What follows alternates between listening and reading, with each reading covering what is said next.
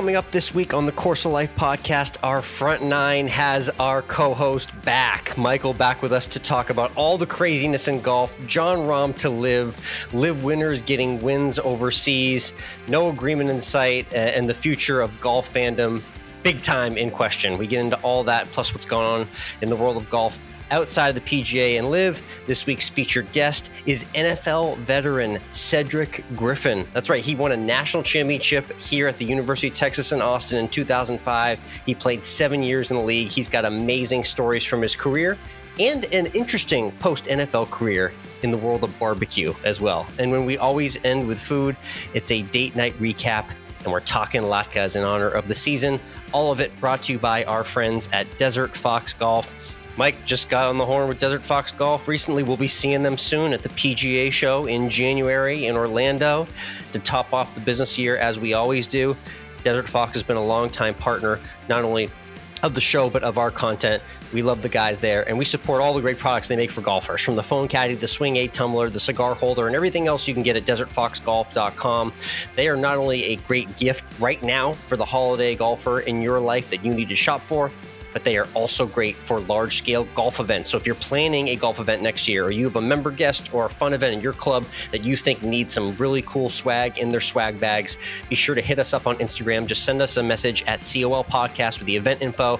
We'll take care of the rest to connect you and the event to the Desert Fox team. And if that event happens and they book Desert Fox golf gear, you get a cash referral. That's right, a cash referral just for telling us about a future golf event. Again, DM us at COL Podcast. And thanks again to our friends at Desert Fox Golf.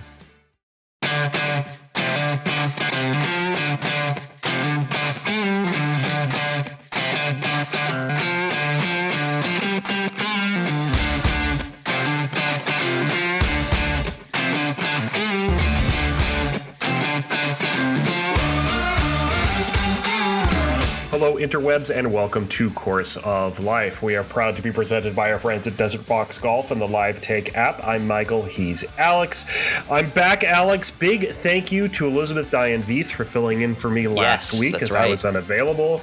She's going to be on the bench for whenever we need someone. Someone's going to be out for a while. So glad to see that she's more than capable to fill my shoes, and is significantly more knowledgeable than I am. She's absolutely the official, unofficial third mic of the show. We love having her on. She's always great for us in plan or in a pinch. We appreciate having her on. She gave some great takes too. And last week was just like the tip of the iceberg for the drama that was about to hit the world of golf. We really got into a lot of nastiness in the world of golf right now. Let's just say that. That's true. Hanukkah came early for Jon Rahm.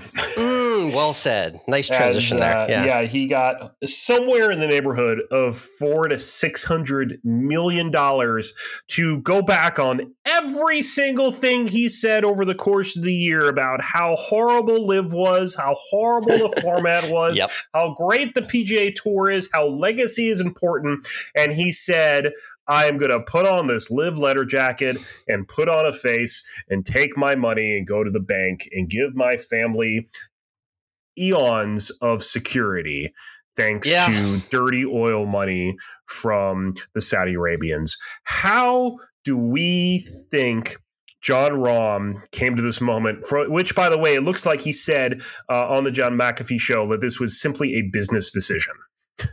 Oh yeah, there was business involved, especially when you have all those zeros, and it's just that annoying thing that I hate to say that becomes more and more true with every day I get older, is that everyone has a number. Everyone has a price where they will throw their morals and their obligations or anything they believe formally out the door. And Jon Rahm was proof of that. Like you said, just going back on everything he'd said in prior press conferences about not being interested in LIV, the format, the tour, where his history and legacy is on the PGA Tour.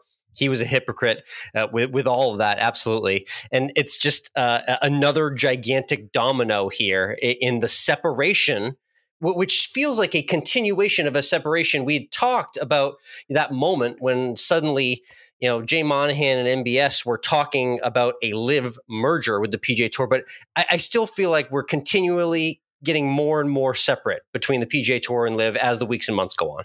Yeah, this is particularly interesting because, of course, when they originally announced the framework agreement, they also said that Liv wasn't going to poach, and Liv was going to drop everyone was going to drop their lawsuits. Right. Yep. And then they dropped that anti-poaching agreement because that was kind of very antitrust, and they didn't want the courts to get involved. But you would think that Liv would still be like, you know what, we're just not going to do it anyway. But here they are doing this, and this gives Liv so much leverage, over the PGA Tour now. It's top 3 golfer in the world in the prime of his career, just the reigning Masters champion, and so much so that even Rory McIlroy just came out and said that they need to change the rules of the Ryder Cup to make sure Jon Rahm plays. Rory, I mean, Rory, for his loyalty to the PGA Tour, I know. Rory has also had takes that have now gone in 7 different directions on his own. He doesn't even know what to think anymore. I feel so bad. Out of everybody in all of this, I feel the worst for Rory McIlroy because he went from the acting commissioner of the PGA Tour to I feel like what they did to him is they took a bag of shit and lit it on fire and left it at his door. Yeah. And did a ding and ditch. Got served a bad plate of that for sure. And he's been all up in the news coverage as a result because of him being one of those affirmative and aforementioned voices of the PGA Tour. The whole thing has been quite the mess indeed. As for circling back where Rahm may have gotten influence, the 2 names that come to my mind that have been Liv advocates pretty much since the beginning. Phil Mickelson, Mike, don't forget Phil Mickelson's brother, Tim, was Jon Rahm's college coach. A lot of Arizona connection there. And we can't forget that Spanish connection. Sergio and Jon Rahm are as close as they've been for years, and they've known each other forever. So he had those 2 guys in his ear definitely to help push him over the edge. Yeah, it's I'm still upset at how all of this is playing out, but I think I'm quickly becoming part of the minority in this, it seems, and we'll see where all this goes because my first question when I saw this is did this mean Liv in the PGA Tour deal is dead? But it doesn't seem like it is. PGA Tour also lost Wells Fargo as a sponsor after 30 years for the Wells Fargo Championship, so that's gone. But the PGA Tour did announce that they're going to be moving forward with that new group of investors as a third wheel. Not sketchy at all, right? Yeah, with PIF. So you're going to have the Saudis, and you're going to have a whole bunch of people, including John Henry and Fenway Sports, including Arthur Blank, who's the owner of the Atlanta Falcons, including the owner of the Mets as well, is in this group. So you got a very interesting group of American sport ownerships getting in bed with the PIF and trying to get the PGA Tour's assets in their back pockets here. So definitely, yeah. And there's kind of more confusion that's amassed in the last couple of weeks because we've now seen on international level exemptions given out to some current Liv players who have taken advantage. When you were gone, Joaquin Niemann won down in Australia, going to boost his world ranking a ton, maybe get him into a lot more events that he wasn't in prior.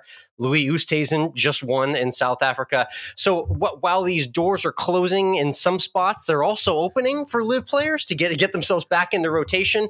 And the bottom line of this all, Mike, is who isn't getting talked about at all is us, the fan, the consumers of this game that have been watching week in and week out for years and decades of our lives. I just speaking more boldly beyond the politics of it all, the future right now for golf fans who enjoy watching the professional game through television or any platform is very, very grim at this exact moment right now.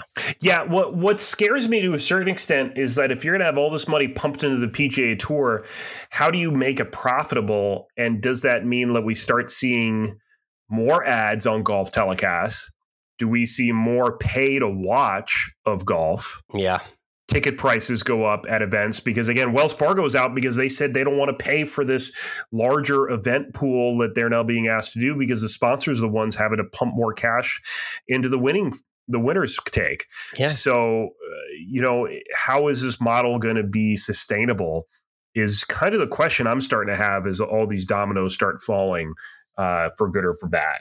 And the future years of golf, just in general on TV, what's this all going to look like? I mean, for an analogy crossing sports, Mike, this is as if Aaron Rodgers, Lamar Jackson, Patrick Mahomes, and Josh Allen all decided to get up and go play in a random football league that also XFL, is on Sundays. The XFL. Yeah, it's just like you couldn't possibly fracture the professional game more right now.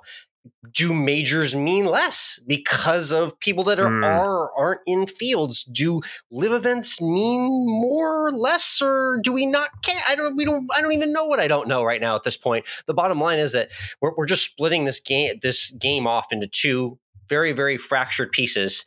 And, while there's this quote unquote agreement in place, we're not seeing any of it come to fruition at all.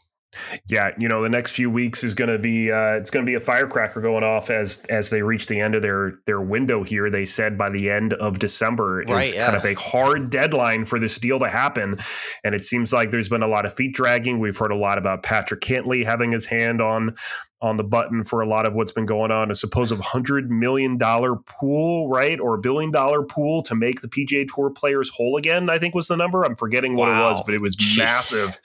Of this, like, we're going to make the PGA Tour guys who didn't go to live whole by having this huge pool of money.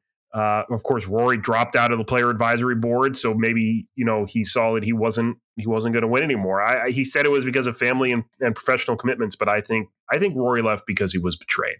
So and exhausted. Yep. And exhausted. It was just like, this is enough. Patrick Cantley can do what he wants, whatever. So it's just, so many questions over the next few weeks as we wrap up the season, as if the holiday season isn't stressful enough, Alex. Right. I know. They're dropping all this in December, which is usually pretty quiet. I mean, and here I am going to transition to a little fun hit and giggle in Naples, Florida. But yeah, that was pretty much all that was going on this past weekend. But I need to highlight it because of what it is. And while we're at this crappy divide right now in the game of golf, one thing that you and I have been pitching forever is, for Christ's sake, can the LPGA and the PGA Tour put something together where men and women are out there playing at the exact same time, the best golf in the world? This is the first step in the right direction, this Grant Thorpe shootout, reimagining the format to have a LPGA player and a PGA player playing side by side in a two-person team. It is exactly the kind of stuff that we would like to see grow the game professionally in a few years. Yes. I mean, obviously what I really want is a Ryder Cup style LPGA, PGA Tour, DP World Tour. Just put them all together out there and have a team with men and women on it playing together. I mean, that's what we want to see, really. That's what I want. But this was the next best thing. And Lydia Ko and Jason Day to the rescue. Indeed. Yeah. The ladies know this course very well. I've been there. This is where they have the CME, their season ending event in November, to determine the big prize pool. So a few weeks later, they re-tee it up with the boys here, and it's a really cool format. Neat to see Ricky Fowler and Lexi Thompson playing together. Definitely brought some galleries out for sure. And just the idea that we can have the best women and the best men teeing it up side by side.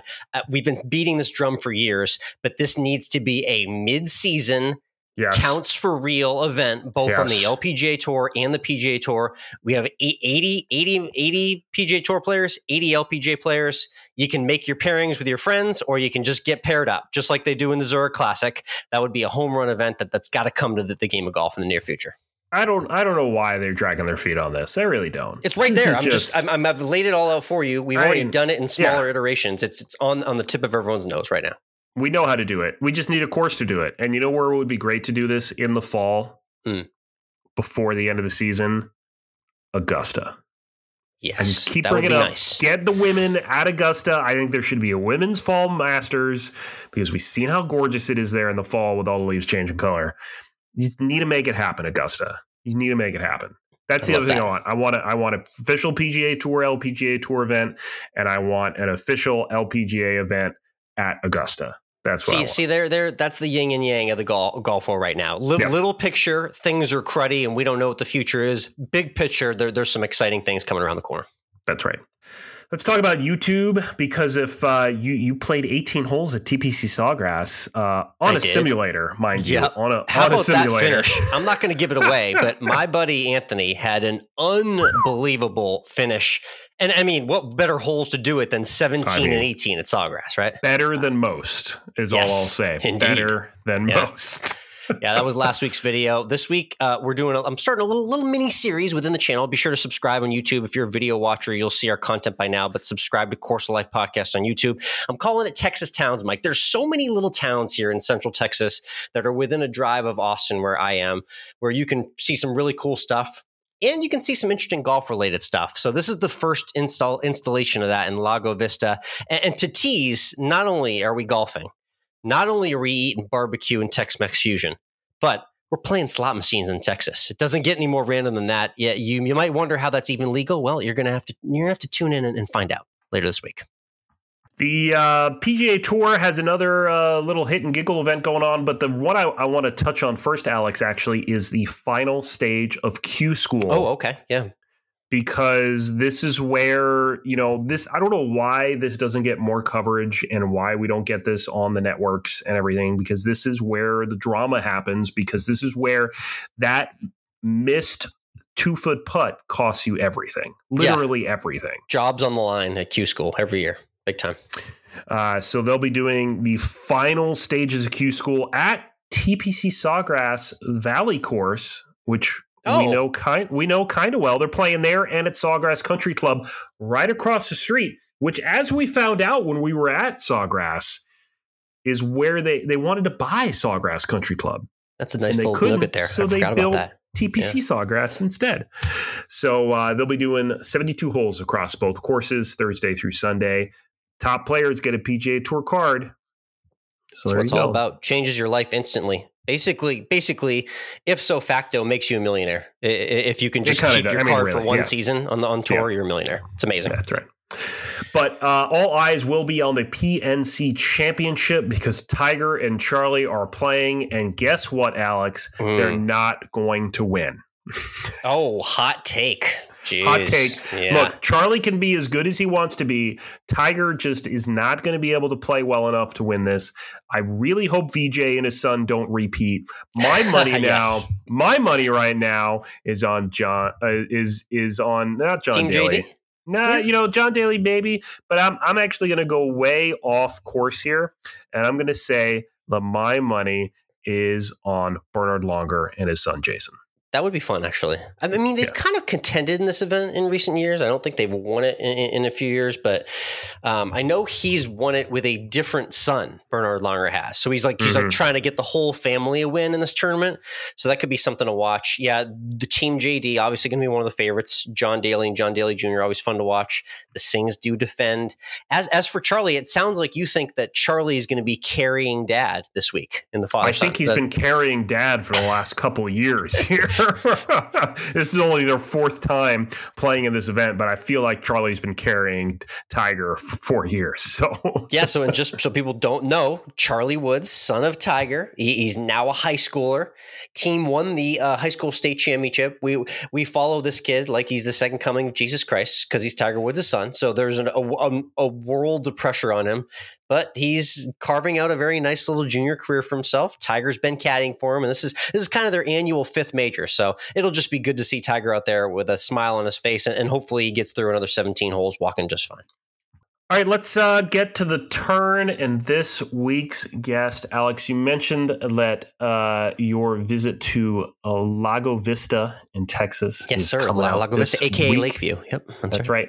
And during that visit, you found our next guest barbecue joint. And this guy also happens to be a former NFL star. It seems like we're hitting all the boxes here. Is that not? That's not like the most typical like Alex guest for Course of Life, right? Yeah. So I was golfing, and then I found this barbecue place with slot machines and interviewed a former NFL player. Like that's the perfect definition for how we find guests on the show. But of course, I love the network that I've got here in Texas, and that's right, Cedric Griffin, former NFLer and national champion. Mike, I mean, this guy delivered some of the biggest hits in the NFL I remember, and we got to just chop it up with him and talk all things football and barbecue. It doesn't get much better than this. That's right. We'll get to that conversation with Cedric Griffin in just a second, but first, let's talk to you about the Live Take app. This has become one of our favorite apps, I think, on our phone, Alex, because it's where you can go and tell the world what you think about something in the world of sports. You can argue it with somebody else like we do every week, and then you can let the internet validate or invalidate your opinion.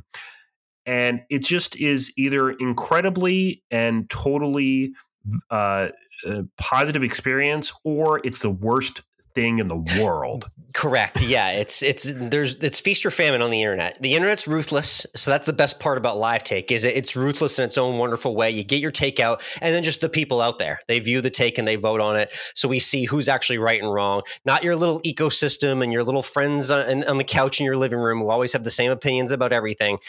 We throw our takes up there for everyone to see. Take a quick look, Mike, because I know that you and we had the golf rollback debate. I can tell you, I got it right here. Are you for or against rolling back the golf ball? You were adamant that they should not do it, but the people agree with me. We should be rolling back the golf ball. Oh, God, Jesus.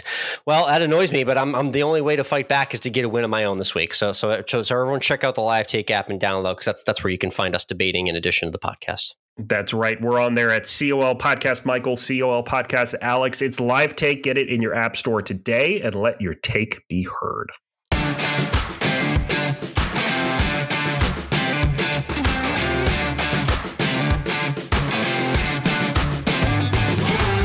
Next up, he's living right here in Central Texas, where I am. He's a 7-year NFL vet that was part of the University of Texas National Championship team from 2005. But I actually got connected to him through his barbecue. We'll get into that and more. It's Cedric Griffin joining us on the podcast. Cedric, welcome and hook 'em. How you doing? I'm doing well, Alex, and appreciate you having me on. And it's always good to talk football and barbecue, so it's a good deal for sure. Absolutely, the two staples here in Texas. I'm originally from the north, Cedric, but I've been in Texas 13 years. So that's long enough to know that football and barbecue will take you a long way in the state. That's right, and I guess you Texan now, so you've been 13 years. That for sure gives you some credentials. Thank you for counting that a little bit. I appreciate that. I wanted to specifically actually wait and chat with you because I was hoping the Longhorns would get their shot in the Final Four in the 4-team playoff, and thankfully they did. The Horns selected as the 3 seed in the upcoming playoff. What was your initial reaction to seeing them get in the playoffs this past weekend? I was pleased. I was happy. It's been a long time coming since we've been, 10-1, 11-1, whatever they are right now. I know they only lost one game.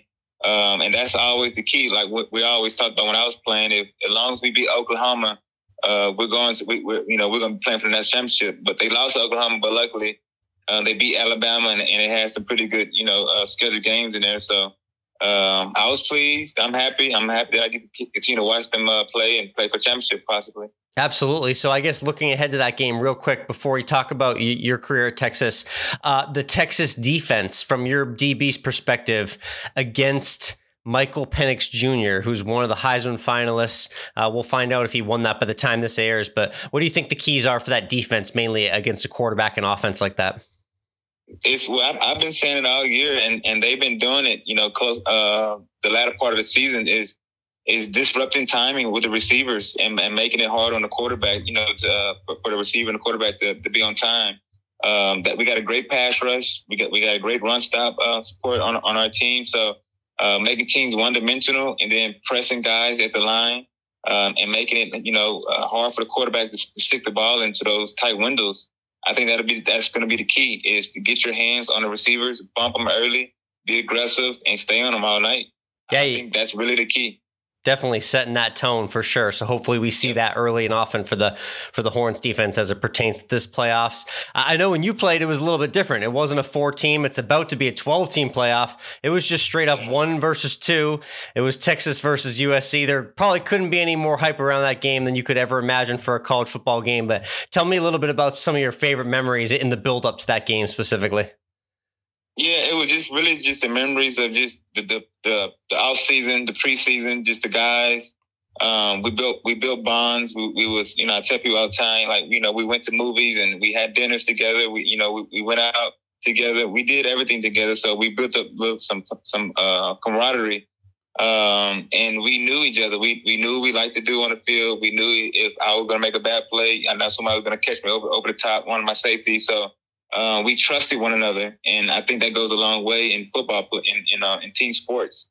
If you have trust in your teammate, and you can pretty much play blind because your teammate's going to back you up if you make a mistake, and vice versa. You can back your teammate up if he makes a mistake or she makes a mistake. So that was our big deal going up from that USC game. We just had a really strong bond. We had team meetings, and the coaches allowed the players to speak up and talk about their experiences, and talk about what's going on. So it was an open door policy Coach Brown had at that time, and it just, it allowed us to be vulnerable and allowed us to, to trust one another and depend on one another. And those are my fondest memories of just a brotherhood. We did everything together that, those 2 years. Yeah. From back-to-back Rose Bowls.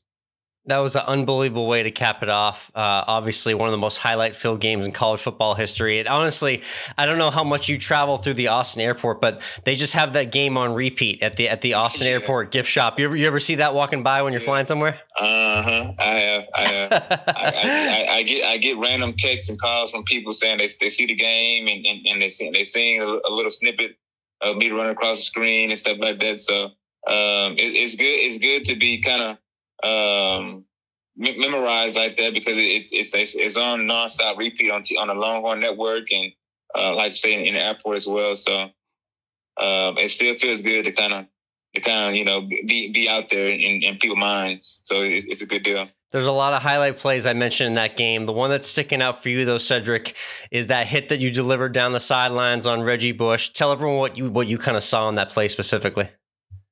Yeah, so I believe that play we was in like a 2-read, a cover 4, and it kind of it was man to man. If I had one receiver to my side, and then I could peel off. So I believe I had my man going across the field, and I seen Reggie slipping out.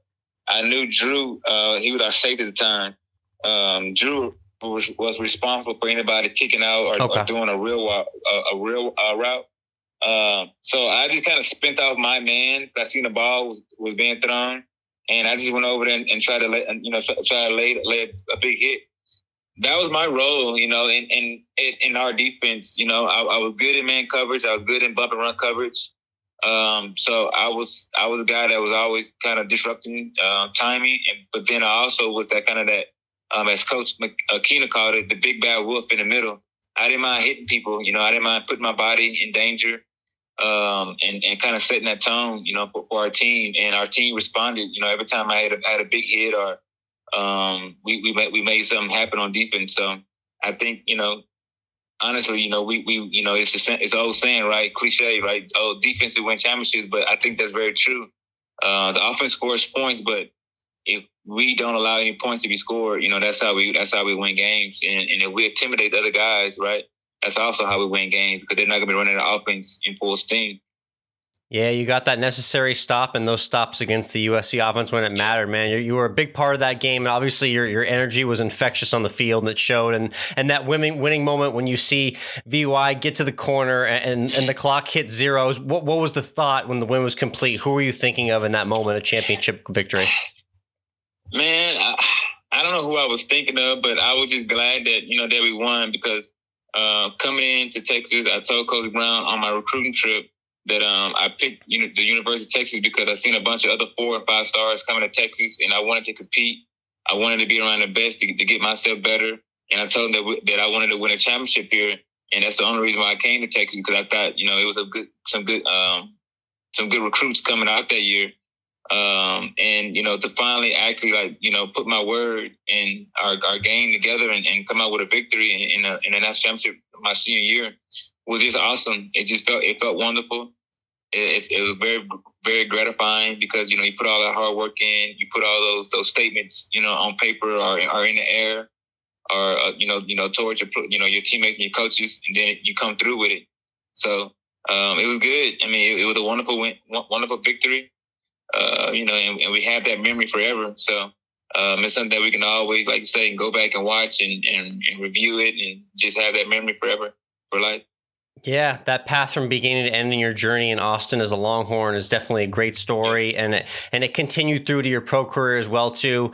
You worked through adversity in your rookie season and broke through in your second season, and you allowed the Vikings to make a long-term commitment to you. Tell me a little bit about how you kind of handled the adversity throughout your NFL career to keep going for 7 seasons.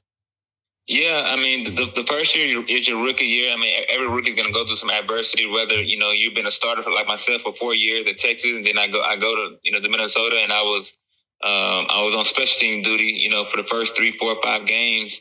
But I stuck out, and I kept, playing with my hair on fire. And just was, I was in the weight room, I was in the film room, just kind of trying to figure out how to get on the field. And I finally made that breakthrough. I think the Green Bay game, the second Green Bay game we played, I think week 9 or week 10. And from that week, I started the rest of my career.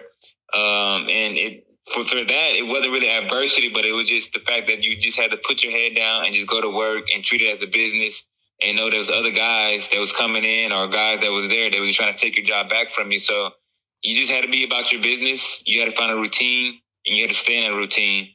And then I think, after my big contract, I think I tore my ACL, and I was in an NFC championship game, one game away from the Super Bowl. Yeah, I remember. And so that was really, really tough because, we were so close. And then I had a whole offseason just kind of think about losing championship game and tearing my ACL. So just rehabbing from that just was, it was hard because that was my first real injury. But I took it in stride, and I came back in 6 months, and regained my starting position. And then, I think the third week of the 2010 season, I ended up tearing my other ACL. So it was I just got hit. I just got the injury bug back to back, and I loved football enough to where I just wanted to continue to commit, to the Minnesota Vikings, and commit to myself and commit to my family, to rehab and get back in shape and do the necessary things, and which I did. I got back healthy again, regained my starting position again, and went from there. I think my last year with the Vikings was, in 2012. I asked for my release because things just wasn't going right. There's a coaching change. And I had to move on from that situation. I went to Washington D.C. And finished up my last year there with Kyle Shanahan and Mike Shanahan and some good coaches over there. That was the beginning of a really great coaching tree that we see now in the NFL. Yeah, Sean McVay. I mean, it was a bunch of guys over there, to be honest with you, that was just kind of just running scout team, and Kyle was a coordinator there, but it was just a good deal, man. I've been around some good people. I've been around some tough situations. Learned from every one of those situations, and I applied it to my life now. I applied it to the way I coach kids and teach kids and raise my own kids. So, and I love sports, and because sports is all about adversity. It's always going to be some ups and downs. It's never going to be a straight up shot. And then if you always think it's going to be straight up shot, that's when it comes down on you. So you just got to be ready for the unexpected, man. You got to train for the unexpected. And you just got to, train, to be a winner. And that's kind of what I instill in my kids and my coach and the kids I coach is whatever we do, we're going to do it to the best of our ability, and we're going to be excellent in doing that. And if we do all those things, most likely, we're going to have a victory somewhere along the line. Very well said, indeed, man. I really appreciate you encapsulating the career. You speak honestly, and he's being humble out there. Cedric Griffin has a cold collection of highlights on YouTube from his career, both with Minnesota and Washington. I wanted to just touch on a quick couple of highlights before we get to your coaching and barbecue talk here. I want to ask quickly, toughest wide receiver matchup you had in the league in 7 years? Yeah, that question gets asked to me, and I would say my rookie year, it was Torrey Holt. Yep. I was a rookie, obviously. He was a veteran, so he knew all the moves. And so I just couldn't. And he was smaller than me, and he was shifty. So I think he got me, my rookie year because I couldn't get my hands on him, and that was my big deal. My big deal was always I was a good presser, and I was really good for just matching up with anybody because I was quick with my hands, and I had really good speed, so I can stay with them, even if they got me at the line. But he didn't go off, for a bunch of yards. Okay, good. I couldn't press him, and that's what got me upset. Right. The guy who got a lot of yards on me one day out of nowhere was Anthony Gonzalez, a wide receiver from Ohio State, I think. Yeah, I remember him. Yeah. And he was from we played the Colts, And I just didn't take the guy serious. And I'll just be completely honest with you. I didn't watch film on the guy. I just, Anthony Gonzalez, who is that guy? I remember watching him in the Holiday Bowl against Texas the previous year. And I really didn't think nothing of it, but I think he was doing our DBs then. And I just kind of just overlooked him. And, man, he must have came in, and I'm sure he got about 8 receptions on me, about I'm sure 100 yards on me. And that's the first game I can remember, like a receiver going over 100 yards. I can't really remember too many receivers getting 100 yards on me. But that guy right there for sure got 100 yards and he was just routing me up, man. He was quick up the line. And I didn't study him. I went out there to, just being athletic. But in the league, everyone is just like you. And if you're not prepared and if you don't take everybody serious, they're going to make a clown of you for sure. That's a good lesson. Good lesson in preparation for sure. Oh, no question. Yeah, love that. So you had one specialty for sure, which I want to touch on, which is known in the stats category as the FF, the forced fumble. I want to ask what you had many of them in your career. There's a lot of highlights on there. What's your favorite forced fumble from your career? Man, shucks. Man, there's one against the Saints and Marquez Colston that came to my mind from my memory. If you want to jog us on that, I remember that. I think I was at Washington on that game or no? Mm-hmm. Yeah, at the end. That was a pretty good one because if he catches that ball and get that yardage, they're right there in scoring position for sure. And that's a different game. But I think we only beat them by like 3 or 4 points in that game, and it came down to a Hail Mary at the very end of the game, and they didn't complete that. So that probably was a pretty good one as well. But I took joy in all my forced fumbles. For me, I don't have one highlight thing that I did over my career. I really enjoyed playing football. That I just enjoyed my whole career, and I didn't really try to savor one specific play. Because I love hitting, I love getting interceptions, I love covering my guy, I just love playing football and practicing and all that stuff. So it wasn't just one moment of my forced fumbles, but I made it a fact to make sure I went after that ball all the time. And I got that from high school, honestly. Like, we practiced that so much in high school, just getting the ball out, just the hammer, the rip, and then the punch. We were doing that back in 99, 2000, 2001. Love that. My coach Randall.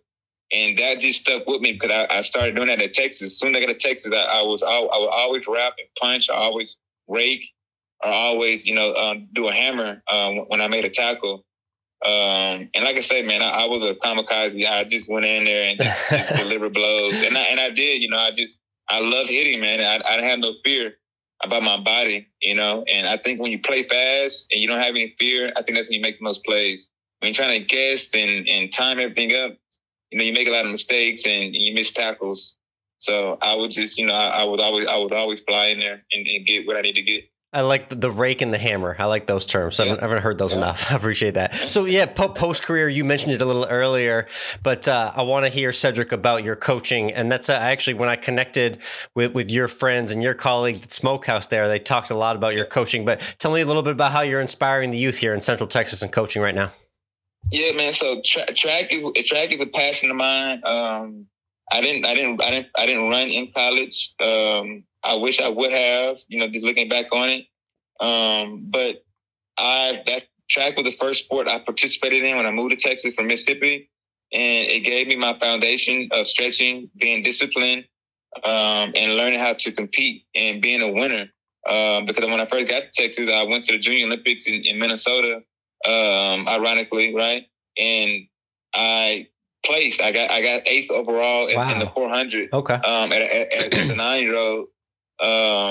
And from that moment, I knew I was good. I knew I could win. I knew I could compete, and I knew I could beat people. And that gave me so much confidence going into just everything that I did in life and in football and sports. And I was always confident in my speed, confident in my skill set. And so that's why now I coach track, because track runs through every single last sport that you got. You need to be fast, you need to be explosive, and you need to be able to jump. You need to have power in all sports. And track, it has that in every aspect. For high jump, for long jump, for the 400, for the 100, for the 200. And if you learn how to run those races, if you learn how to train, you learn how to eat the right things, get sleep, prepare your body, get mentally up for competition, learn the psychological game of it. It will help you in everything else. And I think I wasn't afraid of big moments. I wasn't afraid of competition. I wasn't afraid of speed because I seen it. I seen it all, and I ran track all through my youth career. So I love coaching, and I believe in it. I believe in if I can teach somebody some speed, I can help them in their other sports. So that's what I do now. I have a track club called North Shore Stars, and we're out here in Lago Vista. And I get kids coming from Marble Falls, from Burnett, from Round Rock, from Cedar Park. Very cool. And they come in and I train them. I got a couple other coaches now. Finally, hopefully, I get some more. But for a long time, it was just me coaching. 20, 25 kids at one time. But I went to school.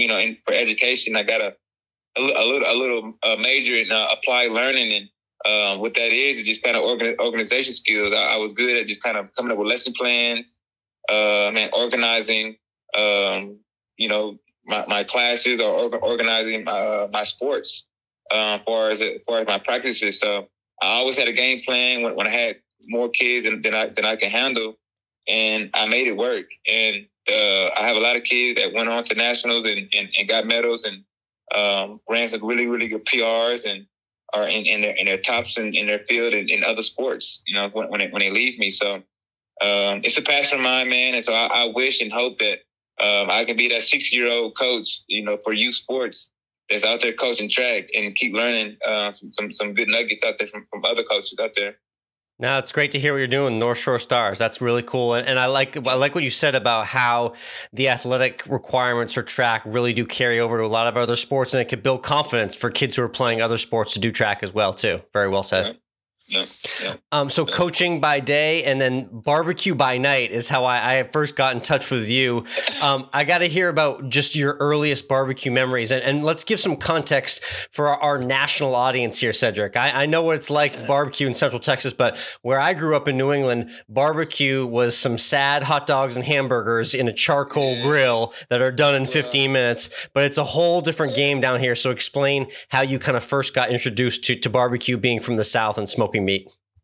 Well, I have one of my coaches on our track club. His name is Daniel Clements. He is from California, and he said the same thing. He said he went to a barbecue. Well, he had a barbecue, and invited some of his friends from in the area of Lago Vista here, and they kind of made fun of him because he said the exact same thing what you said. He had hot dogs, hamburgers, and I think some chips. And oh no, not the potato chips, Cedric. Yeah, and he just I'm like, that's not barbecue, man. Like that's I don't know what that is. That's you put hot dog in a pot and boil them. That's not barbecue. Hamburgers and hot dogs. But I mean, I've been barbecuing and cooking for a long time. I met a guy named Jerome.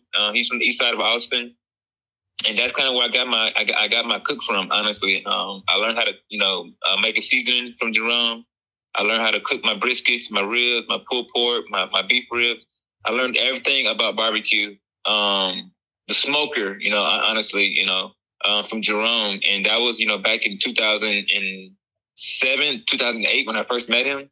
And I bought my first pit in 2009. And we, late nights, during the off season, I come back to Austin, and after late nights, the club whatnot or hanging out throughout the day, I will go home. I invite friends over, and we cooked all night. We'll cook we cook grits on the grill, chicken, steaks, hamburgers, just about everything. Love that. And I just got in good with Jerome, and I Jerome was passionate about opening up a little food trailer. So I kind of helped him open up a food trailer, and then we got that started, got that running since 2015.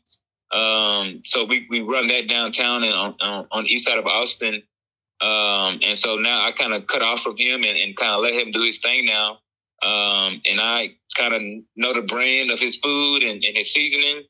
And with his blessing, obviously, I went off and introduced his cooking to Brandon, who I'm working with now at the Smokehouse Cantina out here in Lago Vista. And we're doing now a Tex-Mex barbecue infused dishes and it's working out. It's working out pretty dang on well.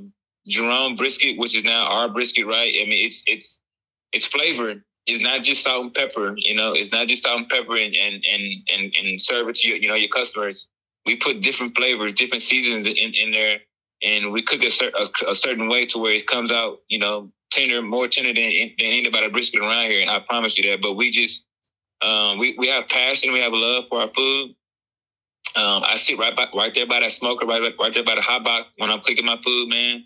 And I treat it like football, man. I treat it like a passion. I want it to be perfect. I want it to be the best. And for me, I love serving, man. I love helping people.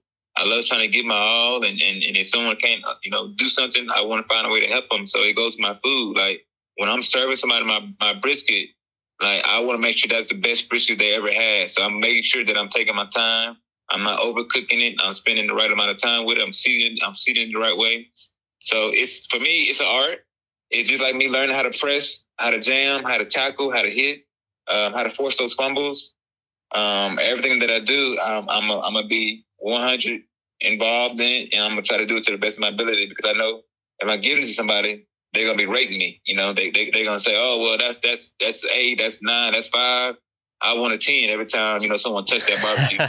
And that's tough, but I'm a competitor, man, and I'm an ex professional ball player, so I take my competitiveness and I try to find the next thing, which is for me coaching right now and cooking, and I'm gonna try to be the best at those two right now on a small level, obviously. Well said. Yeah. So I put some Instagram content up from my visit. I went to Smokehouse a couple weeks back. Later this week, I'm going to be dropping a video with my full review there. So I talked to Brandon and Carla. I played the slots. That's going to be an awesome video experience for our YouTube audience as well, too. So I had the brisket tacos, the street taco version, and I had the street corn as well too. I'm not going to give away my review. I'll tell you after we're done with the interview. So we're gonna let our audience wait on that.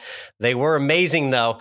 So nice. I'm curious. I'll shoot my shot real quick on the details. How much of the recipe for the seasoning? How much is secret? How much is public? What can you say? What can't you say? Well, I mean, the seasoning. I mean, it's a red seasoning. So it's some type of pepper, some type of red peppers in there. That's one hint. Okay, that's one hint, right? There's also some type of fruit juices in there as well. And I'm saying some type of yellow fruit juice. Okay. That goes in there as well. So and then we like to make it sweet in there as well. So we add a little sweetness and sour, a little hotness in there. So it has all the elements of some good flavor, man, to be honest with you. So I don't like talking about my flavor because you give that flavor away and you find somebody who know how to really cook, like myself, you can't stop them after that. No, you gave him a couple breadcrumbs. Yeah. It's okay. You gave him a couple hints. But I won't do it. I won't do it. One reason why, because that's not my recipe to give away. It's Jerome's. It's his family recipe. So I won't give it to Brandon, or even if we end up kind of getting big with this, I'm gonna have to always make that seasoning and just have it made for somebody who's gonna come in and cook for us if it gets big like that. So I can't give it away because it's Jerome's, and it's a damn good recipe, honestly. So it's where we get that flavor from, man. Honestly, so love it. I had to ask for the people out there. I appreciate the answer, though. Yep. I can't do it. I can't do it. We've been thinking about bottling it up and selling it, but one day it's a good season, man, for sure. Very cool. Again, it's the Smokehouse Cantina. You can follow along on Instagram. Check out the food for yourself if you want to start salivating. Make your way out to Central Texas and Lago Vista here and try Cedric's barbecue. Let's do just a few quick questions before we wrap up here. You're out in Lago Vista. It's Lake View, quite literally by name and definition. So this is a water question for you, Cedric. On a day off, are you doing a pool party or are you going a day on the boat on the lake? What's your choice? Yeah, so my kids, they like the pools. I'm a lake guy myself, so we like to get on the boats, on the pontoons, and tie up sometimes. And back in my heyday, we used to always be out there on a boat in our boat houses and just getting down and having fun for sure. And that was some good times. But now it's It's more of just kind of cruising with the kids. Sometimes the kids' friends, and we get in the pontoons and we just cruise around. I let the kids drive around. So it's more lake for me for sure. I'm not gonna live out here and not be in the water. I love the water, so it's the pool is kind of nonsense to me, honestly. If you think about it, so I go straight to the lake. Rather than the pool. Lake life all day. Love it. Okay. And then coming up, we got holidays, we got Christmas, we got New Year. We got a lot of big football games to celebrate too. I'm curious, do you have annual traditions around the holidays? Do you have specific meals or specific meats you make around the holiday season? Nah, I don't have any traditions. I need to get into some traditions, some family football traditions, but I do not. When football comes on, I'm a 49ers fan from childhood. Kyle Shanahan is over there too as well right now, so ex-teammate. So I'm all about the 49ers, all about them. So I make sure that I watch that game every Sunday, and I try to get to them. But I need to go to a Christmas game of the 49ers, one year, and start probably making that a tradition. But as far as the meats, nah, man. If the boys want my boys, they love my ribs. So I make ribs for them anytime they want those. So usually around the holidays is when I start making ribs for them. Love it. Sounds like a plan. Yeah. All right. Ribs it is for the holidays. Cedric, thank you so much for hopping on the Course of Life, man. Appreciate hearing your stories from football, coaching, and we'll be back to try more of the barbecue at Smokehouse as well. Thanks again. Man, Alex, I appreciate you having me on and kind of shining some light on the Smokehouse Cantina out there here in Lago Vista. And if anybody's around, the Lago Vista area, Austin surrounding areas, it's a quick trip down 183 to 1431 West. Come on down and show some love and support to Texas X.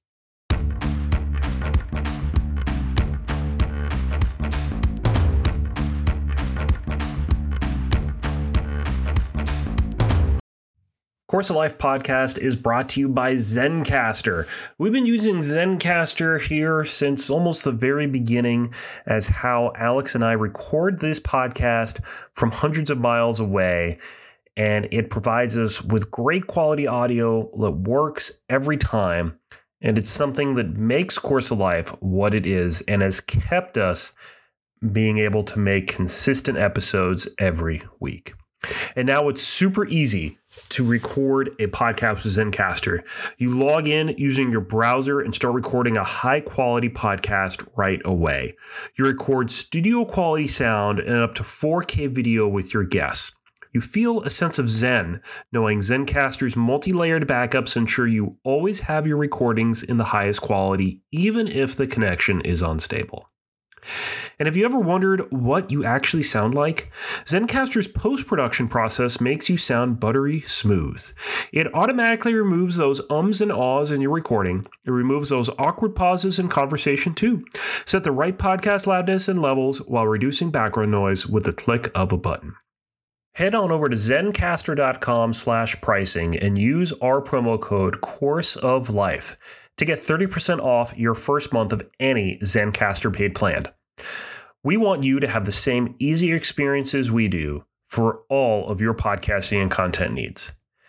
Again, that's zencastr.com/pricing and our promo code CourseOfLife. Zencastr, it's time to share your story.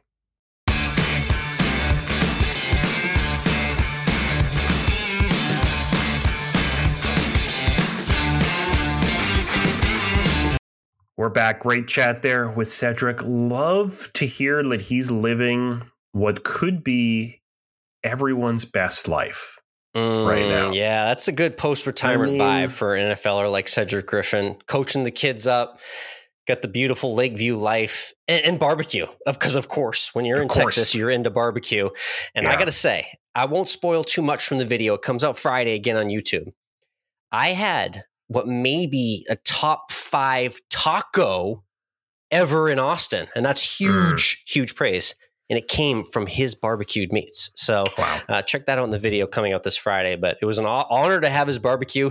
Chop it up about the national champion too. National champion NFLer. And I got to say, now that we're posting these hits from Cedric's career, Mike, I know the concussions, are a real thing. We're trying to be safe out there, but boy, that old NFL when you could just lay somebody flat on the ground. I missed that brand of football, so it was good to relive the glory days from Cedric's highlight reel on YouTube. If you want to do that as well. And if you like that conversation with Cedric, plus everything else we do here on this podcast, make sure you punch that subscribe button. Leave us a rating of a exponentially increasing number of stars.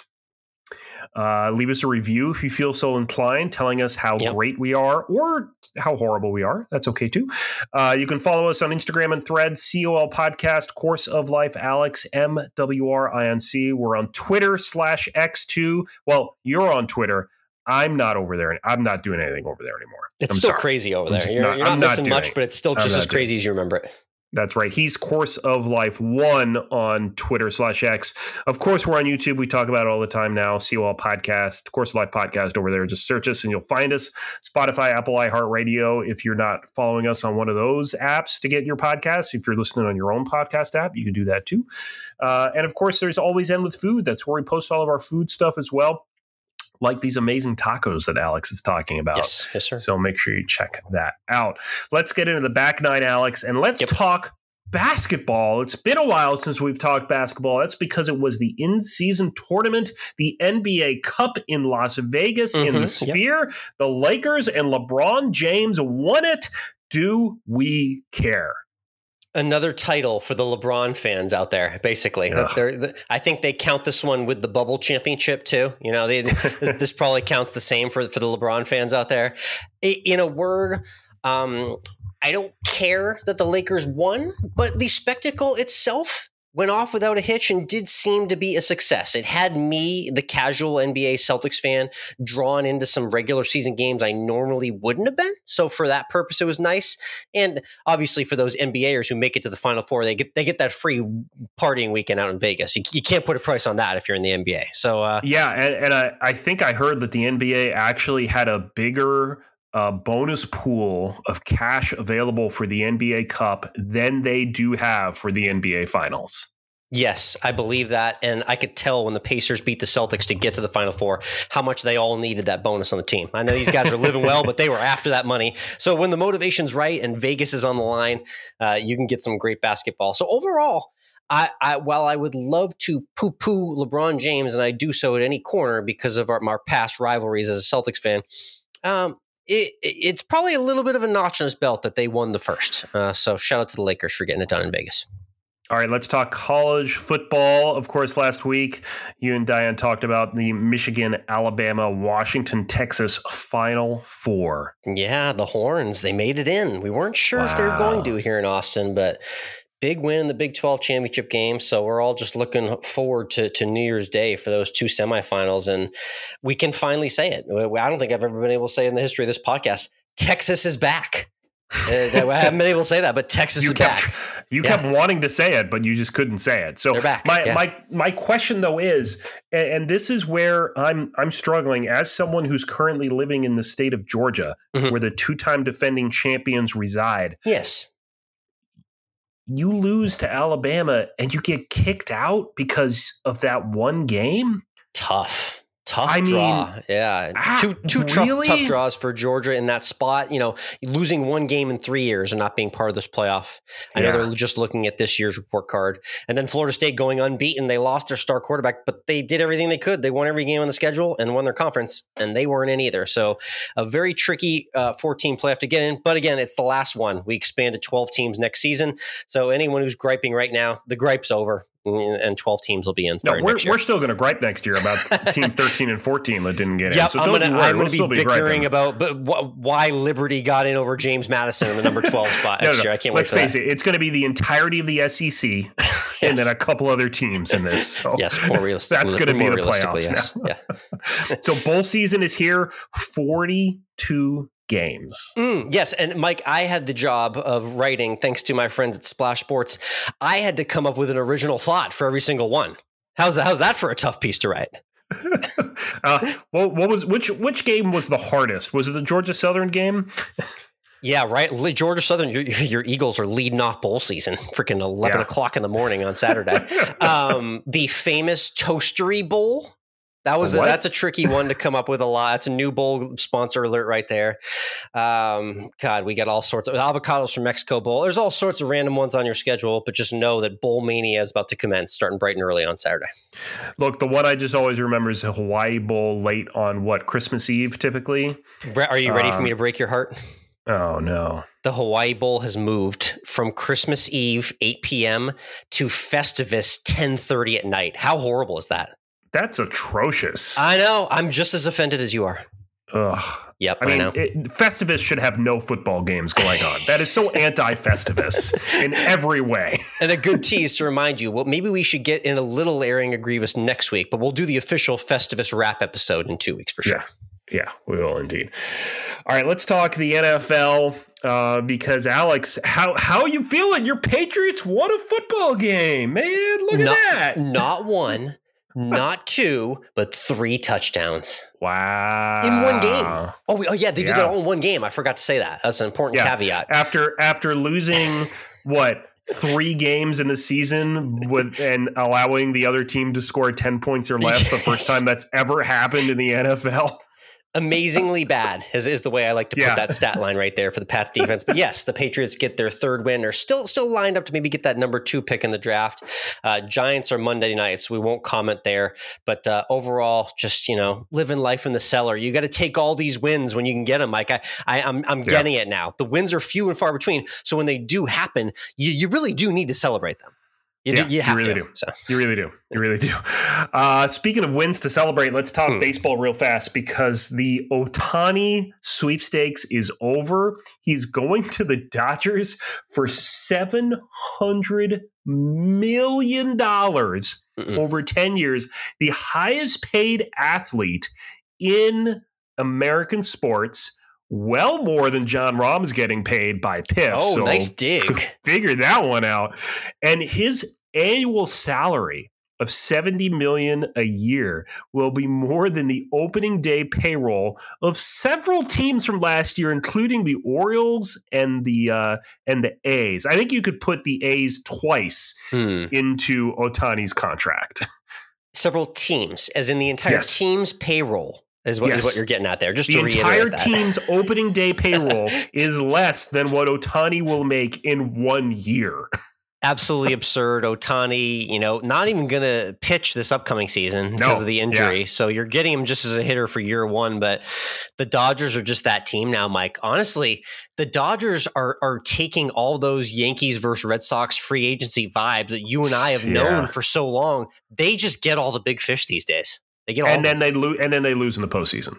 Yep. Well, it's the irony of baseball. Very Yankees from the 2010s. Interesting how that does work. Yes. Shout out Shohei Ohtani, man.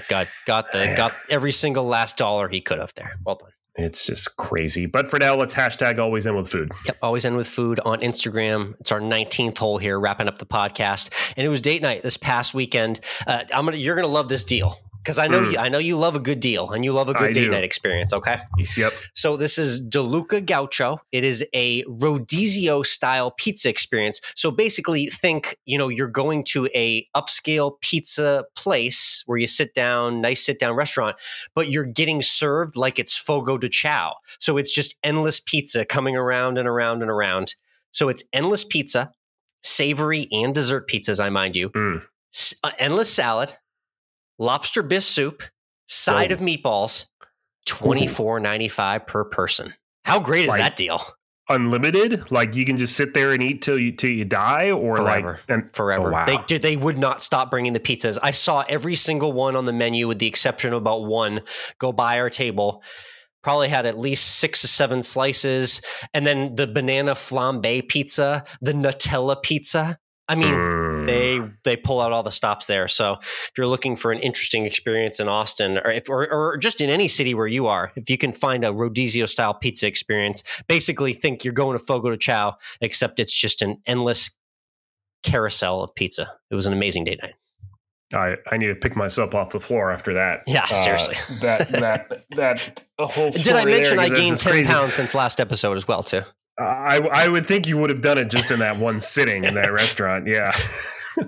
That good thing you're not lactose intolerant, right? That's right. Yeah. Did you have your date night during Hanukkah? Did it start Thursday night or later during Hanukkah? Third night, boss. It was night 3. Yeah, we're by the time our audience is hearing this, we're on the final nights of Hanukkah here. We are. We're in the home stretch of the 8 crazy nights, and of course that meant it was that one time a year when I bust out the grater and we make some potato latkes, because you gotta make latkes. Yes. You gotta fry stuff for Hanukkah. You gotta fry stuff. That's what we do, because the oil lasted for 8 days instead of just 1. So you fry some stuff. So we had latkes, and the new way to eat latkes, which I've never really done before, and we finally did it. Little sour cream and a slice of smoked salmon. It's fantastic. Oh, whoa. I thought you were going to go like in a nacho direction when you said sour cream, but you said salmon too. Wow. Yeah. I'm not a big fan of like the traditional is latkes and applesauce. Very traditional. I'm not a fan of that. Surprise. Sour cream I can get on board with all day.